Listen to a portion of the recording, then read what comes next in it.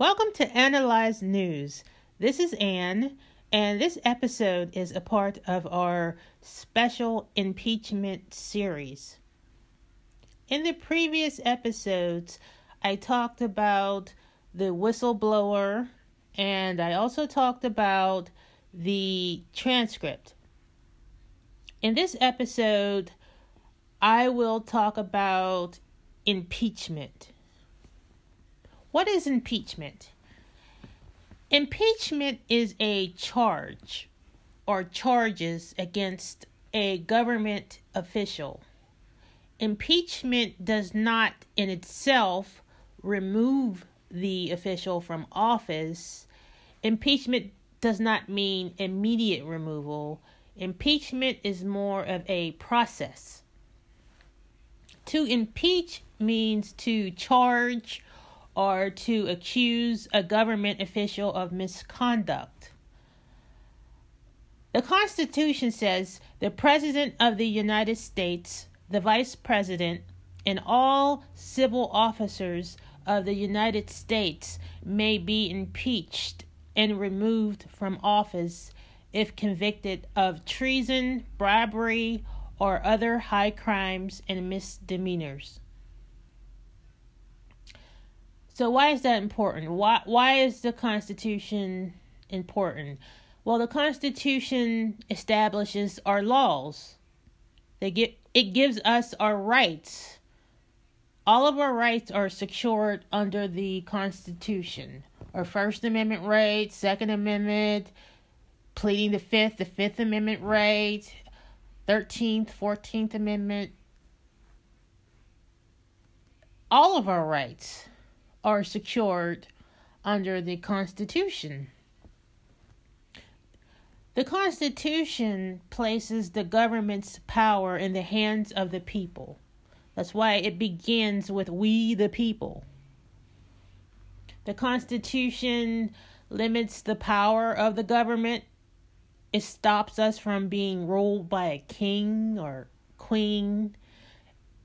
It establishes checks and balances, so one branch of government does not have more power than the other branch. That's what separations of powers mean. Each branch has an equal amount of power.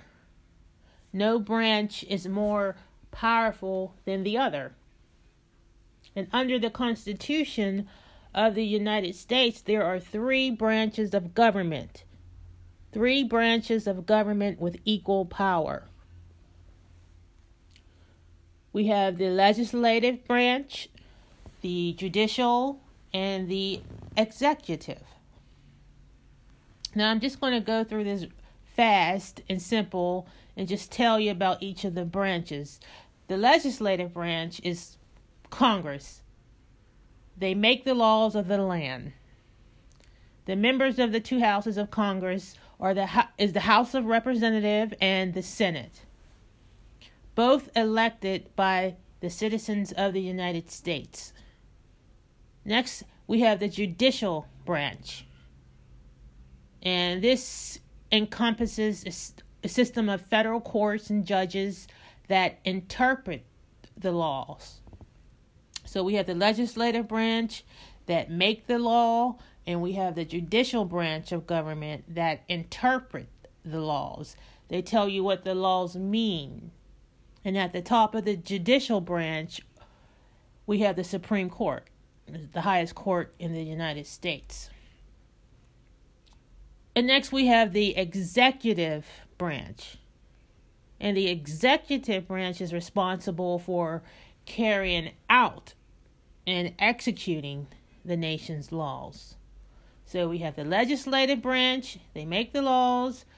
The judicial branch, they interpret the laws. And the executive branch, which executes the laws. And the President of the United States is the chief of the executive branch, which also includes the Vice President and the rest of the President's cabinet, the executive department, federal agencies, boards, commissions, and committees.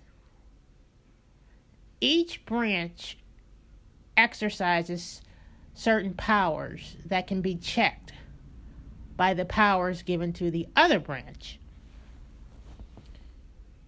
That's the whole checks and balances. So let me give you an example, a few examples of the checks and balances. So the executive branch has veto power. So once Congress has passed a bill, the president, under the executive branch, has the power to veto the bill. That means the president has the power to throw out the bill. And in turn, Congress can override a presidential veto by 2/3 vote of both houses.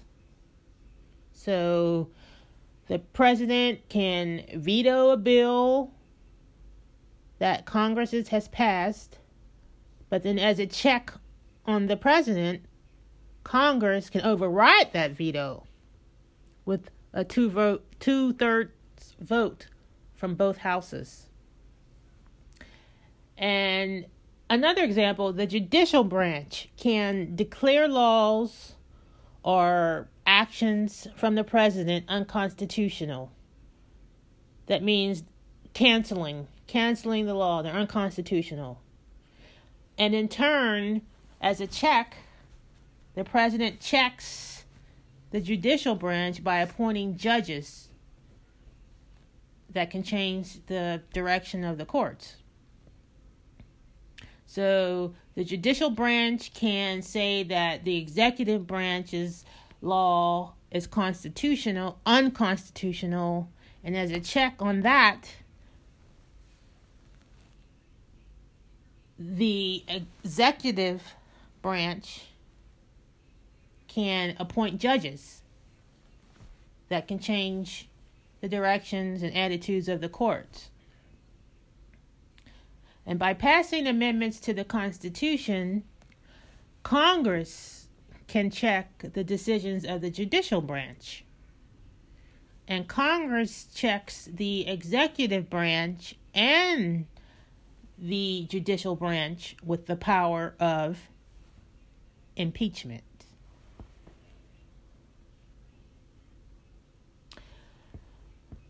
So what's the process for impeachment?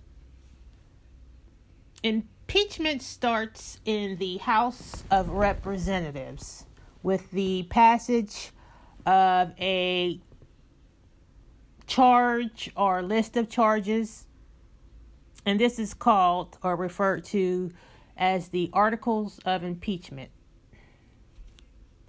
So it starts in the House of Representatives with the passage of a resolution listing the charges or articles of impeachment against the official being impeached.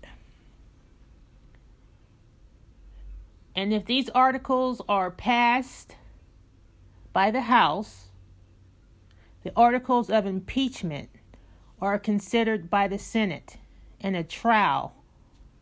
So the trial takes place in the Senate. And to recap, impeachment starts in the House. The House charges the official. The charges are listed, called Articles of Impeachment. It's passed by the House. And the trial begins in the Senate. And the trial is presided over by the Chief Justice of the highest court in the land, the Supreme Court. And the 100 senators serve as the jury. If the Senate votes in favor of conviction by a 2/3 supermajority vote, that's 67 votes, the Senate will then vote to remove the official from office. So there you have it. That's impeachment. And for your reference, I will list a link on my Twitter page. With my handle is at Analyze News. That's at ANNALYZENEWS at Analyze News. I'll post a link to the entire articles of impeachment as it relates to President Trump. There are 2 articles of impeachment. The first article is abuse of power, and the second article he's charged with is obstruction of Congress. So I will list the link, or post the link, so you can see the actual articles of impeachment for President Trump. And that's it. That's what impeachment is all about. So please stay tuned for my next episode, in which I will further discuss the impeachment of President Donald Trump. Stay tuned. And as I always say, stay informed.